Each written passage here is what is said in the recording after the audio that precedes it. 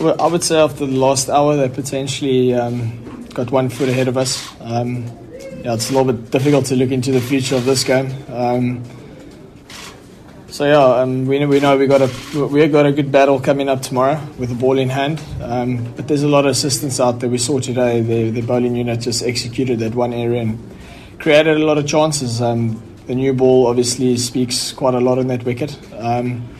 We got to try and capitalize and use our new ball well. Whether we have a second new ball, obviously we don't know, but if we have that, we're going to have to use that very well as well. I think what created a bit of a challenge for us was that crack and the divots outside the right-handers off stump, which obviously we had to negate somehow. And I think that's potentially why our partnership was a little bit slower than usual. It's turned out to be quite a good contest between bat and ball. It shows you with the ball in the right area and a bit of intensity on that wicket as a bowling unit, the job can be done. Definitely there's a lot of rough out there for a guy like Kesh. And he's been bowling well. I mean, he dotted them up quite well with a ball that wasn't really turning in yesterday's day's play. So, I think if the ball starts turning a bit, Kesh is definitely in the game. Yeah, I think maybe... I thought we bowled really well as a group today in terms of we kept the rate down the whole day.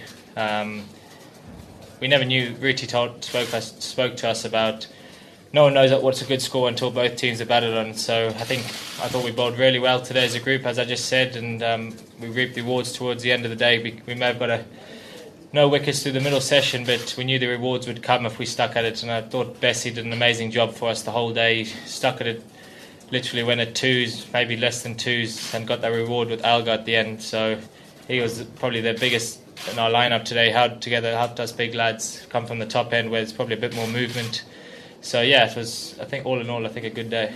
I think so, I think, as you said, in Centurion, he probably let Quinton get away in terms of boundaries. His innings probably changed the game. So I thought none of the bowlers went over threes, probably other than me. So I think it was a great day as a group, and hopefully we can get those 2 wickets in the morning as quick as possible and try and bat for as long as possible and try and get a big lead.